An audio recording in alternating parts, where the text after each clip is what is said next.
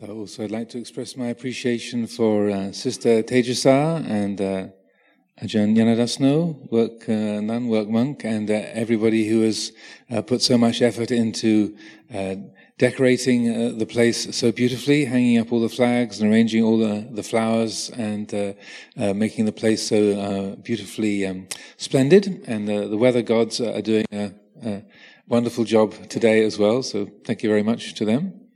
So, along with all of the details and the preparations and so forth, it's good to remember that today is a day for celebrating the birth, the enlightenment, and the passing away of the Buddha, and also the going forth Pabbajja ceremonies for Anagarika's Yiri and Davis. That's all happening today.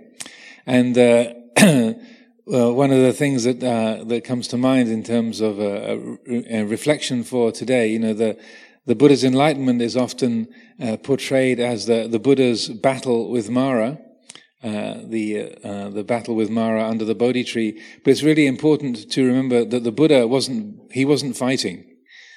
So Mara might have been attacking, but the Buddha was not contending. So it was not a fight on both sides.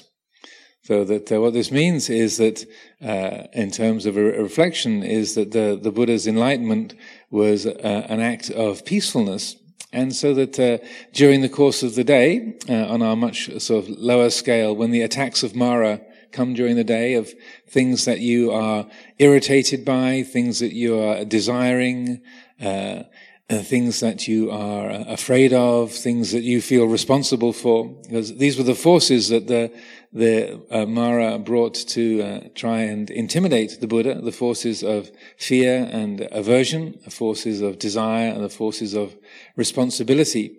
That in the face of all of those, the Buddha sat quietly, and the response in the heart of the Buddha and what was the say embodiment of his awakening was this realization: I know you, Mara. That there's this quality of wisdom that knows, oh, this is fear, or this is desire, this is aversion, this is worry, this is the feeling of responsibility. And so that during the course of the day, I strongly encourage all of us to not engage in any battles, chasing after what we want, contending against what we dislike, running away from what we fear, or fretting about things that are say causing us to worry, but rather to make the way that we celebrate the day something that embodies the very qualities of the Buddha's own life. This is a way to really celebrate and to enjoy the Visakha Puja, and to see if during the course of the day we can cultivate these skillful attitudes. Of course, we all have feelings of like and dislike, excitement or irritation or stress.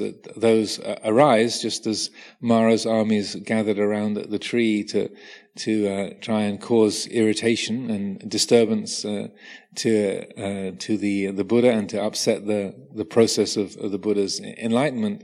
But this is a model for all of us. So that as those feelings, as those perceptions arise within us, when we've just carefully arranged a table in place A, and some other people have come along and picked it up and moved it to place B, just at the wrong moment. Or that you've just arranged for the rice bindabat to go down this particular track, and some other people have come along and arranged it to go down some other track, and all the many things are waiting in the food line, where some particular delicious dish that you've seen arriving has carefully been put in the larder. Just when you were thinking, where is it? I saw it arriving. It must be here somewhere. But of course, you're trying to look like an arahant, and not show the fact that you're trying to hunt for your favorite dish that's gone wandering. So whatever it might be that assails the heart, that is causing those feelings of fear and desire and aversion and anxiety, to be aware of those, like the Buddha sitting under the tree with that quality of, oh, I know you, Mara, I know what this is. And then this is the way that we can most fully and completely enjoy the day. So these are a few reflections to take us into this occasion. Sister Tejasa's got another item on her list.